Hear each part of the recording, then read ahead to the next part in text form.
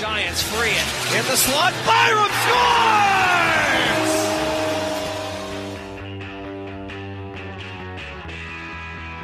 Pass Cousins, right circle, moving in, shoots, scores! How do you like me now, Dylan Cousins? Made there by Lyda. Out to Ty Smith from the point. There's on it. It's good! Ty Smith with a wrister from the blue line. Turn back. Back door. Hanu! Yes! He scores! It's over! It's over! Game 7! Overtime! Hero! Dante Hanoun! Do you believe it?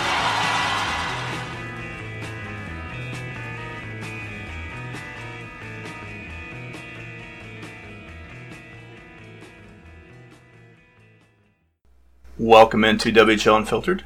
Pleased to be joined by former Humboldt Bronco, assistant captain during the 2017-18 season, and spent the last couple of years working with the with the York hockey team, and pleased to be joined by Kaleb Dahlgren. Well, thank you. Thanks for having me on here. I'm looking forward to chatting. It'll be a good one. And all Saskatchewan lineup wouldn't be complete without my co-host Sean Mullen. Yes, Kaleb, it's good to chat with you. Good to meet you. Thank you. Thanks for having me on here. Hope it's as nice. Are you in Saskatoon right now? Yeah, I'm in Saskatoon right now at home with my family. So I got my dog. My parents have a dog now, and so I'm first time actually spending time with him. We got him in September when I wasn't home, so I'm actually able to spend some time with him. And he's a little bit to handle, I'd say, but it's good. He's a little pup, so it's nice to have him here and have some company. What kind of dog? It's a golden doodle. We named him Murphy, and so yeah, cute little golden doodle. So I'm happy with it. I had a golden retriever when I was a kid, and I've heard the doodles basically the same temperament, and those dogs are just awesome. Oh yeah. I think they are the same temperament. I love it. I absolutely love him. He loves to cuddle and he likes to have fun too. It's honestly perfect. Honestly, works out really good. How weird has this been for you? I mean, you're in the middle of your second year in New York, and all this comes down, and you gotta rush home. Everything gets canceled. Has it been kind of strange to keep up with? Yeah. Honestly, it's been a bit of a different, I guess, way to look at life, even not just like school or anything like that, but life. Like everything was going so smooth, and then you hear about what outbreak in China, and you think, okay, it's probably just going to stay there. And then a month later, you're out of school and you're heading back home to Saskatoon 2 months earlier. So for me, it was kind of a good transition. I didn't really have any issues. The professors were absolutely amazing, and they accommodated us like unbelievably, honestly. Probably too good they accommodated us, but it was really nice to transition. They made it really smooth, and we had all the supports out there possible that we could ever need. So I think it was awesome, and it was a great experience for my school and myself included. So it was good. Sucks though we couldn't practice or work out really as a team, but we got our own workouts going on right now, so we're back into the swing of things. Yeah, I guess. I got to confess, I hadn't even thought about the compounding of the, current, lockdown as far as, you've been, spending the last 2 years trying to figure out, what normal is and how to get back to it. And then we throw this at you. I guess I hadn't even thought about the combination of, your journey with, tied into to this. That is kind of crazy. Yeah, exactly. There's adversity faced by everyone though. And this is a challenge that our whole world is facing, so we gotta come together as a team and be a team in this effort. So I think all the people that have played sports understand that concept of being a team, and more than ever, we need that right now. So I think we're all trying to do our part, and now with the expansion in Saskatchewan opening up, some phase 1 or 2 now. I think phase 1 or 2, and yeah, I think we got to be smart, but it's going to be a new normal for sure in the future. It's not going to be like how it was before all this pandemic happened. So it should be interesting for sure. Kaleb, I mean, the situation you went through, the tragedy you went through, you get thrust in the spotlight. some guys were more comfortable in it than others. Some guys, like yourself, stepped up there and talked about wanting to be treated like you're a normal person, but really seemed to thrive in, having those conversations. And what's it been like for you, that process of dealing with the spotlight and going through what you want to say and the message you want to put out, to the point where, it seems like you're someone who could be very comfortable in a speaking setting? Yeah. For me, I honestly was not wanting the spotlight whatsoever, at all. Like, to be honest, at all. I got approached and I said, no, thank you. Like, I don't want to talk at all. I don't want to be in the spotlight. I don't want people to think that's what I want or any benefit of this. And then I started realizing how no one was even able to talk at all. And nobody was ready to talk. And people were wanting answers. And there was more demand and more demand. And so then inside of me, I was like, yeah, I got to do something. Like, I got to step up here. So I was assistant captain of the team. And part of our leadership group was always being vocal and to always have each other's backs. And so for me, I thought I needed to be a leader for those ones that weren't ready to talk and take on some of the media attention.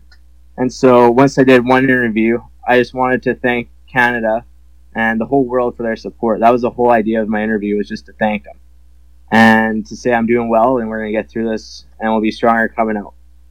And so I did one, and then after one, I kept on doing more requests. And a lot of the guys and all the families too were getting bombarded by media. And not saying it's a bad thing at all, but the people want to know how we're doing. Sure. It affected the whole world. So people want to know how everyone was doing and healing and feeling. And so for me, I was like, I'm going to take this on and I'm going to try my best to shine the best light possible and take the best step forward. So I tried my best, and it obviously was good and it worked. And I still don't like being in the spotlight. I don't think I want to have the spotlight on me all the time, but I never do actually. But for me, it was a point where I had to be a leader, and I was a leader my whole season, and I wanted to be a leader after the season too. I didn't want it to just stop. And so for me, that was a big piece. And then I also had speech experiences in the past. I would do stuff with diabetes. I did lots of work for diabetes before the accident and had my own speeches. So I was comfortable talking in public and publicly speaking. And now I began to share my story through a talent agency and give speeches about my life through the accident, before and after, and my thoughts on everything. So it's to kind of battle adversity. It's like the speeches are about battling adversity and finding positivity in anything. So. Well, we've seen this kind of thing happen. Guys who've gone through some terrible adversity, some terrible tragedy, some big losses, have been able to help inspire others. You're telling the story of your teammates, but then through doing that and through telling the story of how things evolved for you, you're inspiring other people at the same time. How has your message evolved, and what do you want to leave people with after they've had a chance to interact with you? Yeah, I think the one thing I really want people to leave with is that life is going to throw you different challenges, and everybody has their own grind. So, like, in the hospital, for me, my grind was not just the physical injuries. I think the biggest grind for me was the emotional aspect and mental aspect of it, and losing 16 people who I consider family, because you're at the rink every day with them. It's different if you see them once a week, but you're really with them every day for at least 4 hours. For sure. Least. So I consider them family, and being an only child, I never had any brothers or sisters. So I considered all of them family. I consider them my brothers and sisters. And so for me, I wanted people to leave positive impact in that they can get through their own challenges and to enjoy the process that they're in. And I think being grateful for what you have is another message too. I think before this accident, I always lived life to the fullest.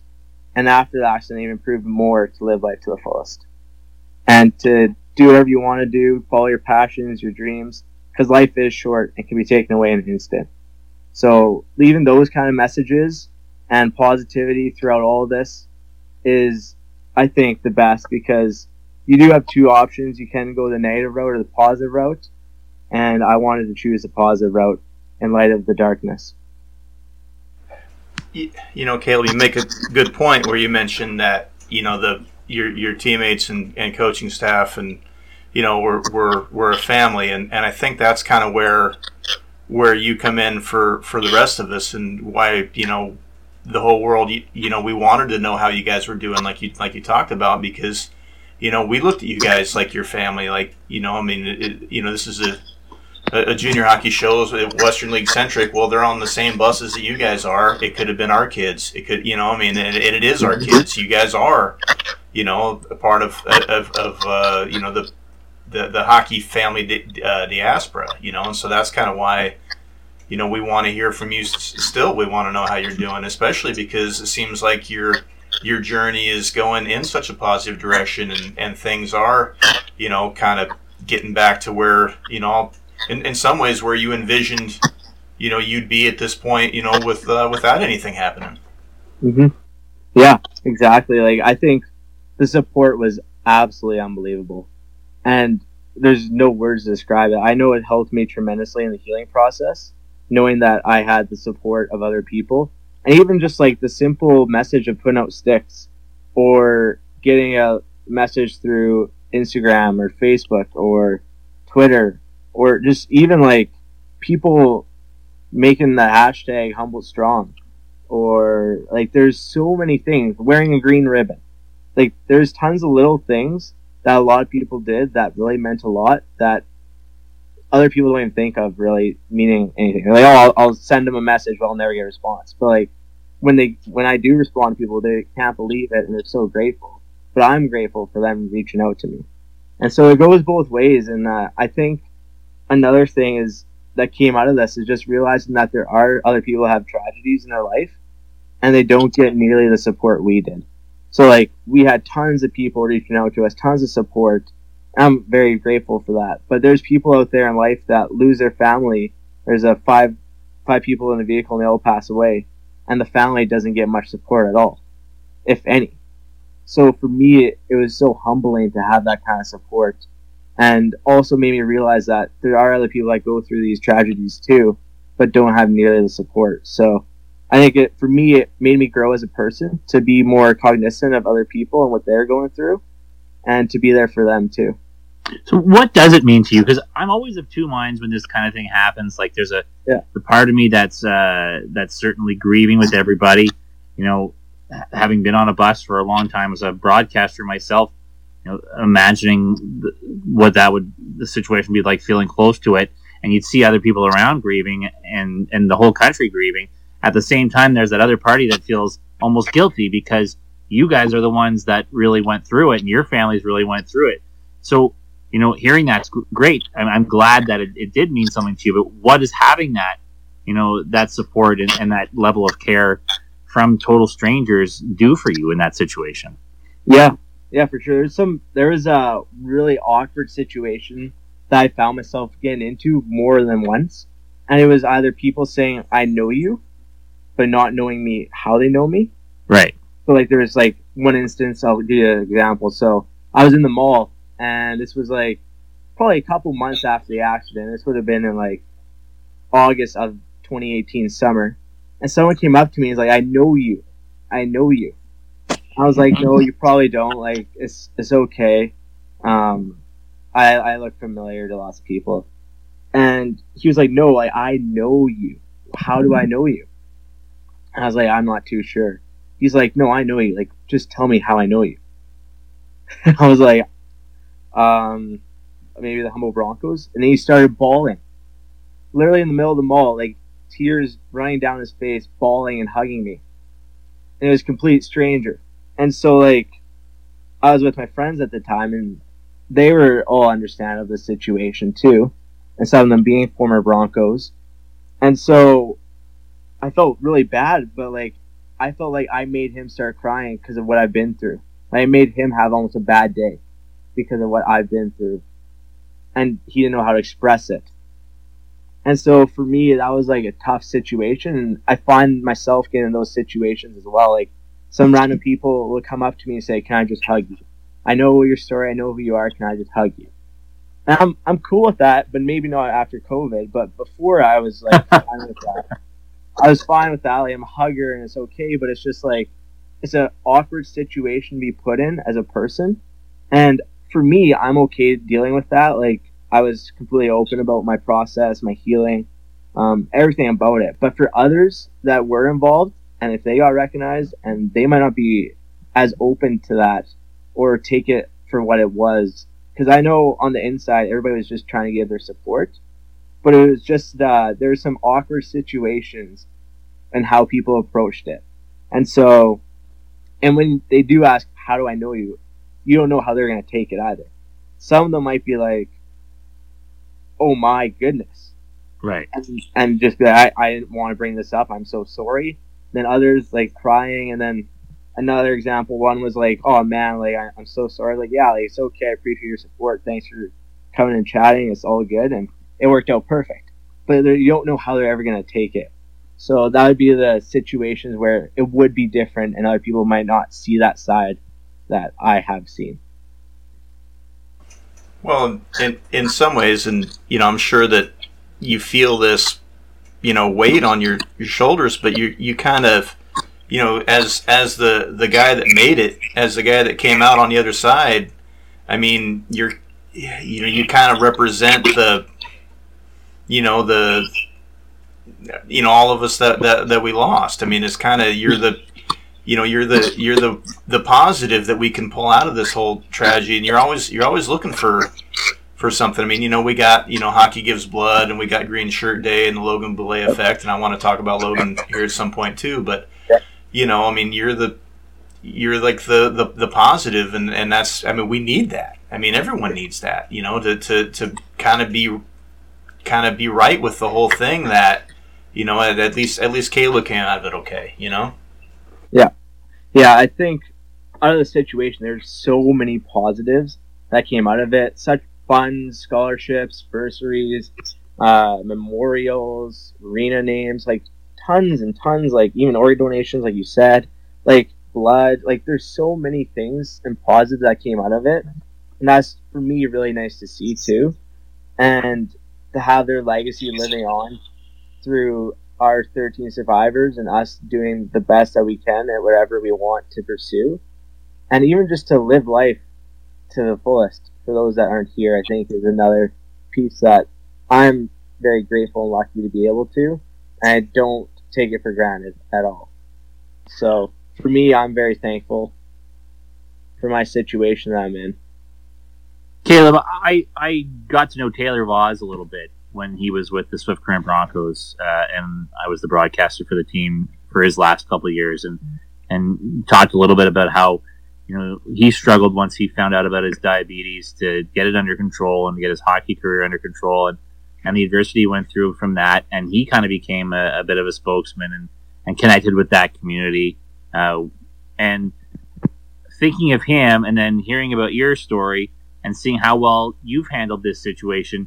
How much do you think the adversity you went through trying to be a high-tuned athlete in a sport like hockey with a disease like diabetes, going through that and finding a way to overcome it, prepared you for the experience you were going to have going through this tragedy? Yeah, I don't know if you could label that as helping me get through it, but I honestly think there was a piece of my diabetes resilience that helped me through the tragedy too. And I'm not sure how or what, if I could label it exactly, but I know with diabetes, I always had to try to prove people wrong with it. And I always had to go to my limits and try my best to always take care of myself, manage my diet, my exercise, my life, my sugar levels. There's lots of other pieces to it, and a normal person just wakes up in the morning and grabs a bite to eat, and then heads out the door after they change, brush their teeth, get ready, kind of thing. But with me, I have to wake up, see what my blood sugar is, eat, give myself insulin according to what my blood sugar and what I ate, and then get ready for my day and carry on. So there's an extra step in our days in every single activity in the day.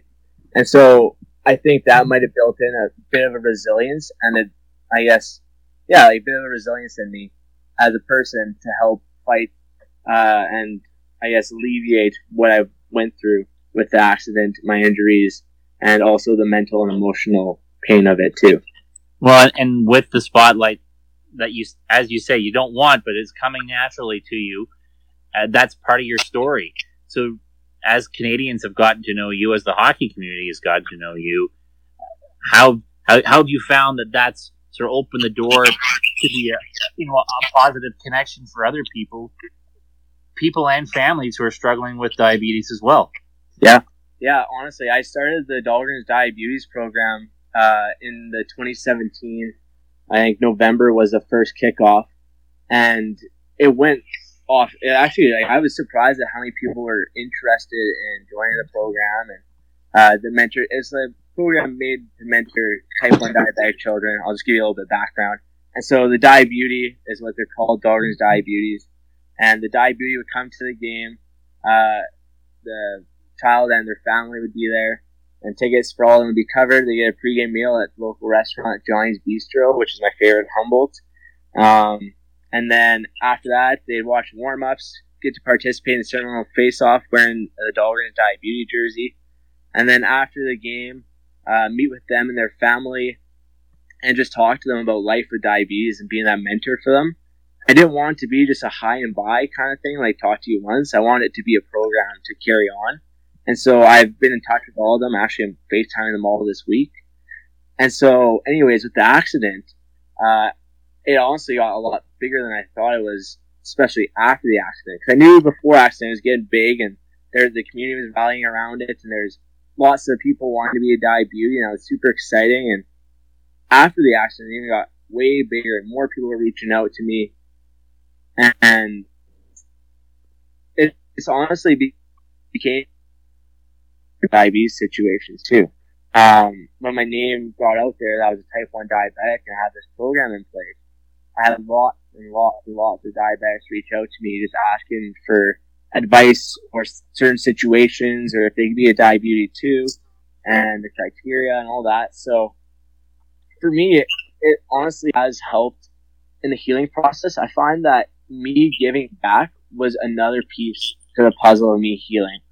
I know some people might find that weird and say that, how can you give when you have nothing in you and you're tired and you're emotionally drained, physically drained? But I was able to find that in me because I did it for the whole year leading up to the playoffs, and then after the accident, and then after the accident, my first thing was go back to Humboldt because it meant so much to me to be in that community. And so I thought that after all this, I continued diabetes, I continued giving back, and it helped me heal. I honestly think giving back fuels your soul. And to put a smile on someone's face, for me, means the world.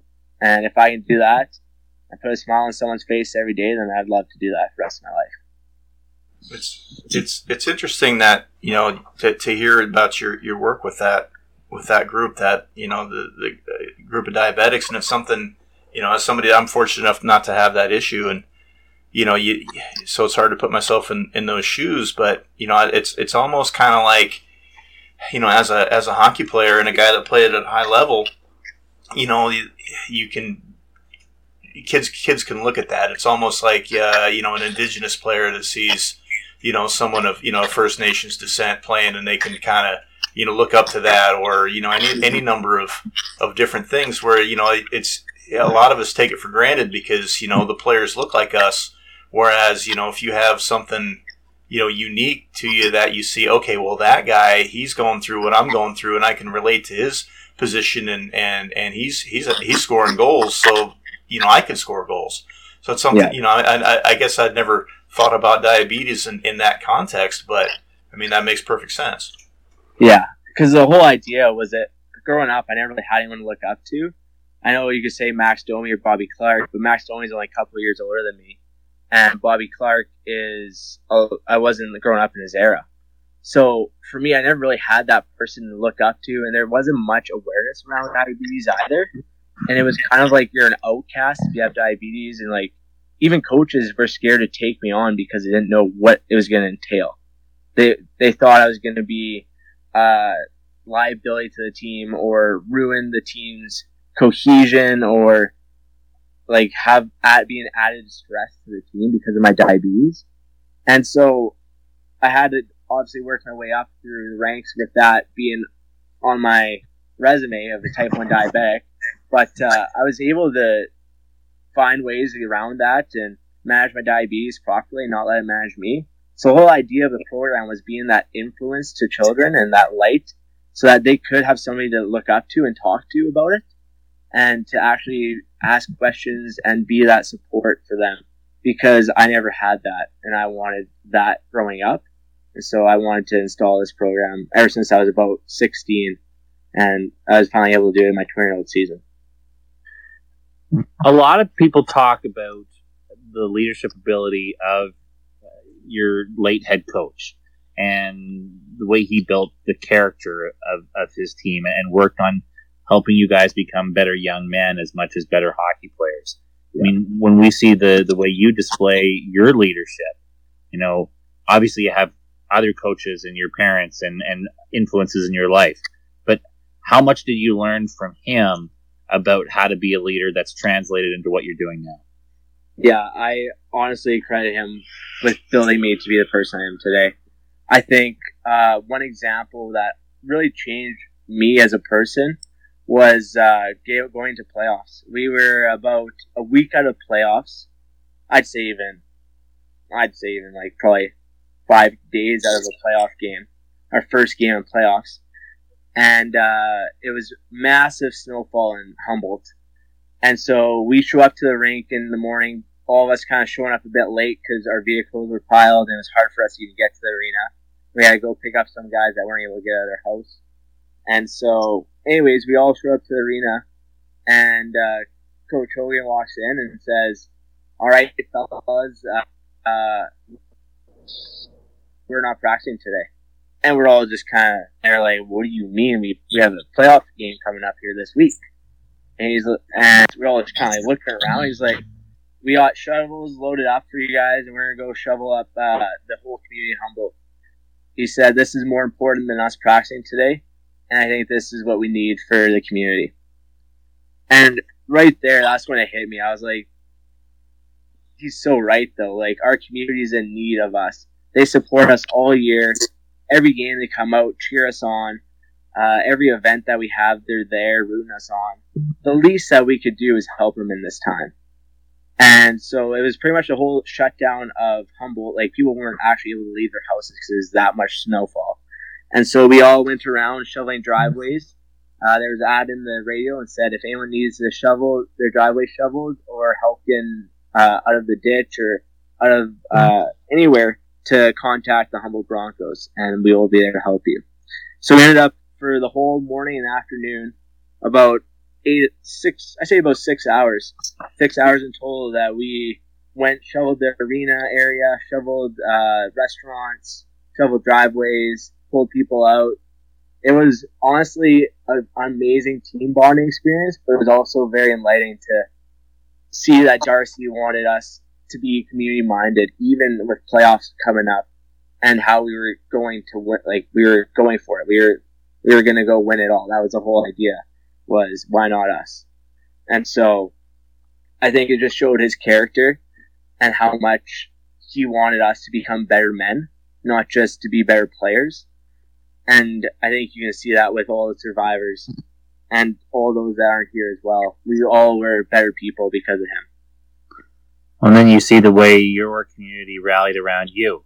You know, only a select few guys were actually from Humboldt, although, you know, being from around the Saskatoon area, you'd know it. But I mean, the way Humboldt took you guys on as family too. I mean, the way you supported them, that came back tenfold, didn't it?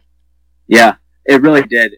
I still couldn't get over the outpour. When I first showed up to Humboldt, I always knew growing up that it was a good hockey city to be in, and if you were playing junior A, that's where you wanted to be.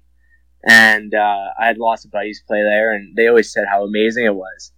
And so I really didn't know how amazing it was until I showed up, and I've never really been there. I've only been there as like an opposing player.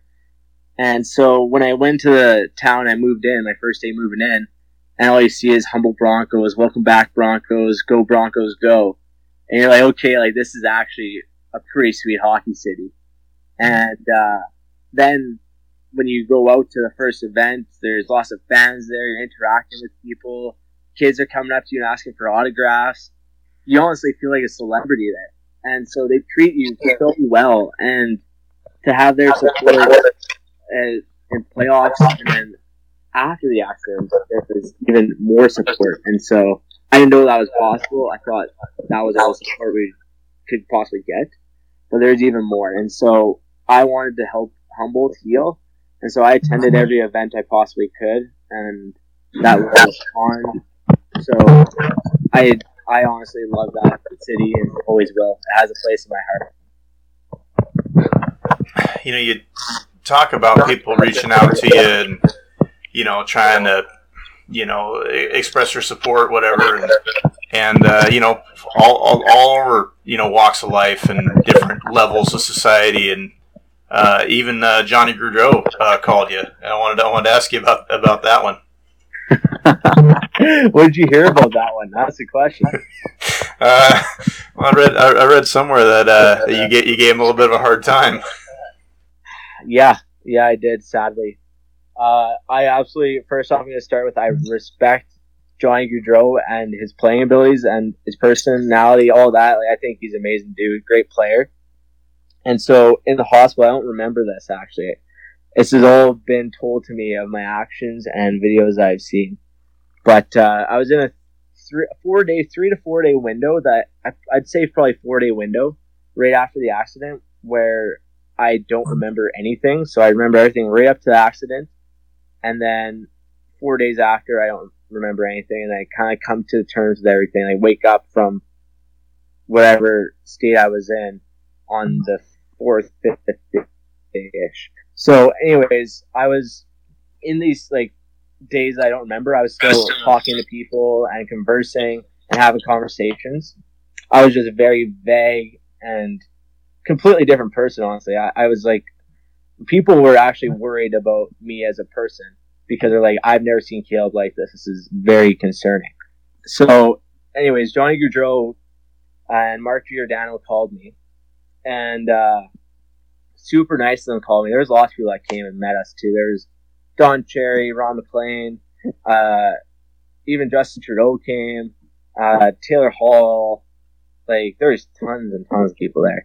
So anyways, Johnny Gaudreau and Mark Giordano called me, and they're asking who I like better, the Oilers or Flames. And so I said the Oilers, and I said because of McDavid, like, the guy's going to win a cup there. Like, they're going to win one.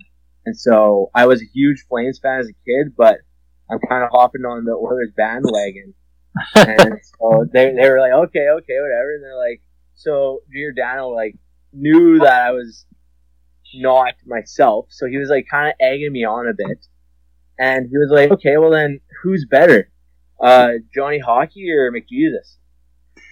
And so then I was like, well, look at it. Like, Johnny Hockey is, like, 5'7" on a good day, and he's listed as like 5'9", but I don't think that's possible. And then I was like, McJesus is McJesus. Like, I don't think you can compare those two. So, like, I'm sorry, Johnny, but if you were maybe 6'1", you might be better than him. And so they bursted out laughing when I said that. And then Johnny's like, "Oh, come on, like, you're better than that." And Gio's like, no, like, listen to him, like, he's right, like, you listen to him. And so, yeah, they're egging me on, and so, yeah, I chirped Johnny Gaudreau, and so I felt terrible about it. When I saw the video after, I literally felt terrible. I couldn't get over that I chirped him, because, like, he was one of my favorite players. Like, I love watching him play. So when I chirped him, I was like, holy, this is not good. He was even on my fantasy team. Like, he was literally on my fantasy team. And so, like, I don't know where that came from, but... You're just being honest. The Oilers are always going to be better than the Flames. That's just how it is. Well, yeah, I'm not getting into that argument at all. I'm done with that. I mean, if you're comparing player X to, you know, McDavid, well, player X is not going to be as good. I mean, that's kind of where we're at right now. Honestly, yeah. It was a bad question, and it put me in a tough situation. If I said, yeah, Johnny's better, they'd be like, oh, you're full of it. And if I say that McDavid's better, then I still get shamed on. So Yeah, it was a lose-lose situation now looking back on it. Among the hockey family that came to support you guys when this first happened and after, I mean, me being in Swift Current, there's an obvious and tragic connection now between the two cities beyond just the names of the franchises being the Broncos. The 1986 crash, and members of that team like Sheldon Kennedy, Bob Wilkie, went to Humboldt after the crash happened. Yeah. What did having their experience, having been through it, and the recovery that they went through, and to go on and become leaders the way those guys have become leaders, what did having them there do for you guys in the beginning? It honestly meant the world to us. I know for me personally, I met them, but I don't remember meeting them. I met them in that 4-day phase where I don't remember anything. But Joe Sakic came a little bit later, and I remember meeting Joe Sakic, and he was actually on the bus. Believe it or not, Joe Sakic was on that bus. Yeah. And he came and talked to me. And growing up as a kid, he was my guy. It was Iggy and Sakic. Those were the two guys that I adored. I looked up to them. Those were my guys. I absolutely loved them. And so meeting him was so inspirational and moving.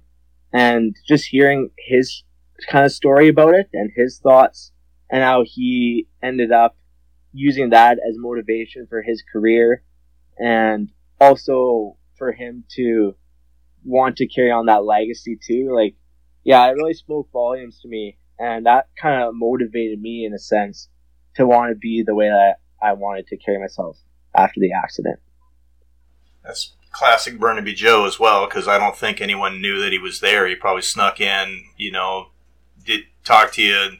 He won't give a quote to the paper, but he'll talk to you for a while, right, and really open up. And yeah, it's he's a character. That man, what a wrist shot. One thing. Yeah, like he was unbelievable. One thing I wanted to get into too. I mean, we talked about how you went through that period, of kind of coming back to, figuring out who you were. I know a couple guys here locally in Portland that have head injuries that it never really did come back for them, and that's something you're always worried about. And it sounds like you got 2 years of university in. I mean, it sounds like that side of things really kind of did come back to you, in a pretty good fashion. Yeah, it really did. At the time, I don't think my parents or myself knew how severe of an injury it was. They knew that I suffered a head injury, but they didn't know what exactly. And so I had a fractured skull, a puncture wound in my skull as well, broken neck, broken back, blood clots, some ligament damages in my neck, and like a brain injury, but they didn't know to what extent. And so in the hospital, one of my doctors actually called me and said, called my parents and said, "I'm so sorry for the situation. Like, I just can't get over it." My parents said, "Thank you. Like, we really appreciate your support." And he's like, "I know Kaleb will never be the same. I know he'll never be able to remember your guys' name, remember how to walk or talk, but my heart is with you guys." And so my dad was like, "What do you mean? Like, he's talking to us right now."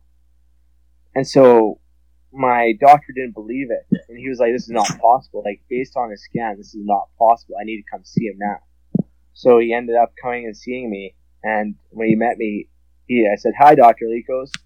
And his eyes started bawling. He laid on the floor crying, I guess. My parents had to help him up. And he said, "This shouldn't be what Kaleb is. Like, this shouldn't be him. Like, this scan was not saying this should be what he looks like, how he talks and walks. Like, this should not be him." And so that's when it really hit my parents, how severe it was. And this was also my 4-day phase I don't remember. And so, according to him, it was very serious. And I was considered to be a miracle. And so it kept on coming up that I was a miracle in all of this. And I was doing testing, and I kept on breaking records. And they couldn't get over, based on the image, how bad my brain was. So, yeah, it was really, I was told not even to go to school. I was recommended to stay home, take one course, and one easy course, like we call it like a bird course, and stay home, and that was it. Don't do anything, just take this class, and that's it. And so, for me, I wanted to try out Toronto and see what it was like. I wanted to see if their team, and I made my commitment in February, and I wanted to live up to it after I signed it again in May. Like, signed it officially in May, and then, so for me, it was more of a, let's try to challenge myself and see what happens. Worst case scenario, I fail, and then I know.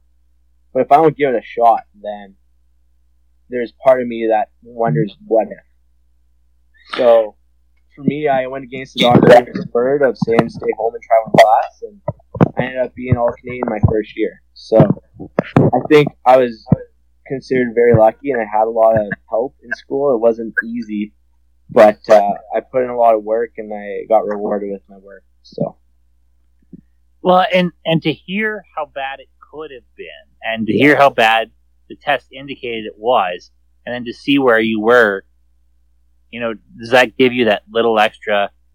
I don't want to see it. It's not that you don't have anything to lose. It's that you were sort of blessed with a second chance when it didn't seem like it, test wise that it was going to be there for you. So it's like you got to make something of it. Is there an element of that in your mind? Yeah, for sure. And I think that's kind of where it relates back to the diabetes. Was like, I feel like I can do it. Like, with diabetes, people were saying, "Oh, like you gotta hold it back. They should take up a different sport than hockey, like maybe baseball or like something less taxing on your body because hockey's so physically demanding." And so I knew I was able to play hockey, and I was still an elite player. I just had a disease that I just needed to control. Sense that I knew inside that I thought I was be capable enough to move to Toronto, live on my own, take care of myself, be a student athlete, and also deal with all the other external factors of like the Humboldt accident, my healing process, all of those situations. And I thought to myself, I know I can do this. Like, I trust myself that I can do this. And so I think that's kind of where my diabetes kicked in, more or less, was in that situation. And to try to prove people wrong. Because when someone tells you that you're going to fail if you try university, you want to try university to show them that you're not going to fail. For me, personally. And so, yeah, I think I definitely had an extra motivation, and I wanted to live my life to the fullest for those that aren't here. And I can look back on it now and say that I gave it my all. Well, and to go right back into a team environment, that must have been helpful too to achieve some sense of normalcy again, to be back with a team to some degree, right? Yeah, for sure. I think the one thing that I really wanted was to be treated as a first year freshman on the team. On our first meeting, we had a pre-skate to our actual first skate of the season with the coaching staff. It was just the players at the skate. And so I went out there and everything was good. I knew a couple of the guys. There's a couple student guys on the team, Dexter Bricker, Max Shields, and Ben Farrell. And so I knew those guys going into it, which was really helpful. And after the skate, I still felt like I was not getting treated like a freshman. It were it was like walking on eggshells kind of around me. They didn't know if they chirped me or if they couldn't, what I could take, what I couldn't take. You know how hockey is, guys will bug you a bit, or hey, you're a rookie, pick up the pucks, just kind of that kind of stuff. Yeah, you got the nets, you're on the lowest totem pole right now, next year you don't need to get them, kind of thing. So I felt like they were still walking on eggshells. So after in our first team meeting, I piped up and I said to the guys, look, I've healed from what has happened to me emotionally, physically, and mentally. I said, right now, my brain's holding me back from being able to compete in practice in the contact drills. But I just want to be treated as Kaleb Dahlgren, York University Lion freshman, not Kaleb Dahlgren, Humboldt Broncos. I said, I just want to come here and be a part of a team and be treated like everybody else. I said, I don't want any special treatment or royalty. Treat me like anyone. You can chirp me, you can bug me. I'm okay with everything. I'm fine talking about the accident, and I want to be Kaleb Dahlgren in the York University line. And then all the guys started clapping and said, welcome aboard, like, we're more than happy to have you here. And so that was a really big moment for me, because I had to let that out, because I felt like they're all walking on shells, and after that it was much, much better. I was treated like normal teammates. I had the rookie duties, and I felt like I was a part of the team then. You know, it's the more we get into this conversation, and you know, we talked earlier about how, you know, you had all kinds of interview requests, and they kind of kept coming, and I wonder how much of that is, you know, the more we get to know Kaleb Dahlgren, the more we like the guy, and just kind of want to talk to him some more, and just kind of see, you know, what else you got going. I mean, it's, you know, and in the whole concept of, you know, that you know, that Humboldt team represented, you know, all of us, all of our kids. You know, it's kind of, you know, I feel like you kind of, you know, hey, Kaleb, you scored a hat trick. Well, you know, the other guy got me the puck 3 times, you know, whatever, oh, shucks, kind of a thing. I mean, you kind of, you know, in some ways you are the everyman of you know, what we expect out of our hockey players, at least the Saskatchewan kids, right? Well, thank you. It means a lot. Thank you. So what do you see in the future for you? I mean, right now it's day by day, I'm sure, and you're a part of the team, and you're you know, working at school, but what are you working towards? You've been doing the speaking you've been doing. You see that being a part of your life long term? What are some of your goals? Yeah, so right now, after my last test, I was not able to compete in this past season. And I was actually really excited to get my test done, but I had a test lined up for March 28th to see where I was at with the healing process and recovery for potentially. Academically speaking, I was able to receive academic All-Canadian again this year, and so I've always wanted to be a chiropractor or physiotherapist growing up. And for me, I always wanted to be in the health field, and I always wanted to work with athletes and help people. That was like the 3 things that I wanted in my future life. And so being able to achieve the marks I am in school, I want to take the chiropractic route. And also because after the accident, I found the chiropractic helped me the most personally, recover from my injuries I dealt with. And so I really have a passion for chiropractic, and met some people, did lots of shadowing with already 4 people so far, and that's the route for me for sure. I'm really excited for that route, so I'm applying to that actually this fall for 2021. And then on the speeches side, I'm with a talent agency right now, like I've said before, and I really like helping people. And for me, I see that in the future. For sure, I really see that in the future. I think if I can share my story and help a person by sharing my story, I'd want to do that. And like I said, I don't really want the attention or the notoriety or anything. It was more of just sharing my story to help that individual. Because we all have our own thing that we're dealing with. And honestly, everyone does. And so for me, if I could just help one person by sharing my story, then I'd be very happy with that. And I want to continue on with the diabetes program. I've done that for the past 2 years as well at York. We've had diabetes at York. And also, I'm a national ambassador at JDRF, which is a diabetes research foundation. And I've been with them for 5 years and 4 years as a national ambassador. So I want to continue giving back too. And I think that's another major piece to my life is giving back and helping others. So I feel like right now, if I could return to hockey next season, that'd be amazing. But as of right now, I'm still up in the air, and we'll be figuring out that. But I also took on a recruiting role and a personal training role this year to help out in any capacity possible, because it was really bothering me that I wasn't able to play in the game. And so I thought, what else could I do to help our team? And there was a spot for recruiting and being an assistant personal trainer, and so I took those roles on too. So are you optimistic then that well, I guess it's all you are is optimistic, but you think you think you're looking good for next season, or what's your stance on that right now? Well, as of right now, I'm not 100% sure. I tried a different form of healing therapies. I tried osteopath for a full year, and so I've been told they've worked miracles before, and they've healed many injuries, and they have remolded brains in the past. And so right now it's still up in the air. I think I'm more evidence-based, so depends on the scan.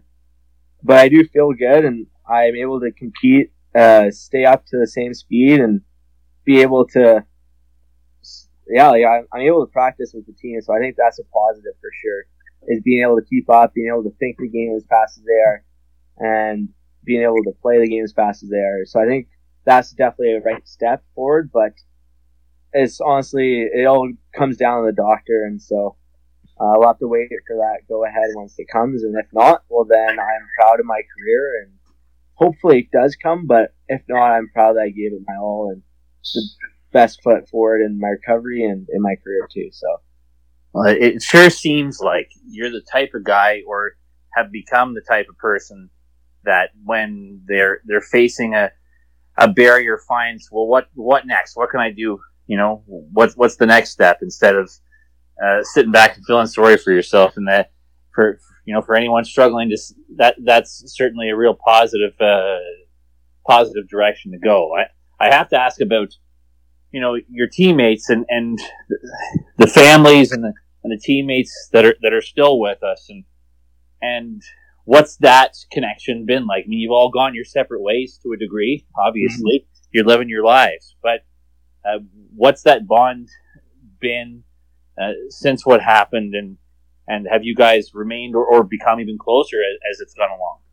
Yeah, I honestly think we still have that bond of caring for each other. Like, we have a group chat, we chat in there. We I try to keep in contact with everyone and just check in.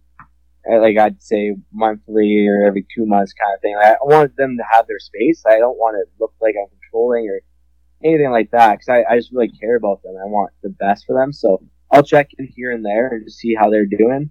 Maybe, I check in the odd time, and just to make sure that they're doing okay, because we're all going through the same thing. Like, looking back on it, we're all going through the same thing. And so I'm also keeping in touch with the families too. And they all know that I love and support them and just want the best for their life, for the future. And I think that's all you can really do, because everybody heals differently. And I really found this out in the process of the accident and aftermath, is that everybody heals differently. And giving them space, but knowing that you're there for their support, means a tremendous amount. So I've been doing that, and it's been, I think, a really good relationship that we have all together. And I mentioned this earlier, and I wanted to go back to Logan Boulet, and again, that's another positive that we pulled out of this whole series of events, and something we desperately needed to look at as a good thing. And just to me personally, I mean, I went and I wanted to get a Broncos jersey, and I kind of was really in towards yours, Kaleb.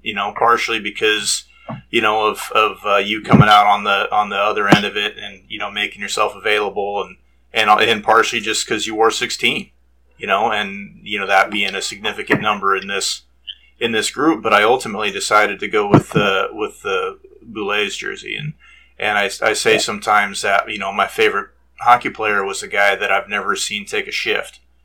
And what was Logan like? I mean, he wore an A, with you. Yeah. I mean, what was he like as a player? What was he like as a person? Yeah, honestly, he was the kind of teammate that you want. All of them were. I think for Logan, though, him and I were good buddies, and him, Stephen Wack, and I would hang out quite a bit. Bryce Fisk as well, but we'd go to floor hockey every Monday together, and it was with the Special Olympics floor hockey team.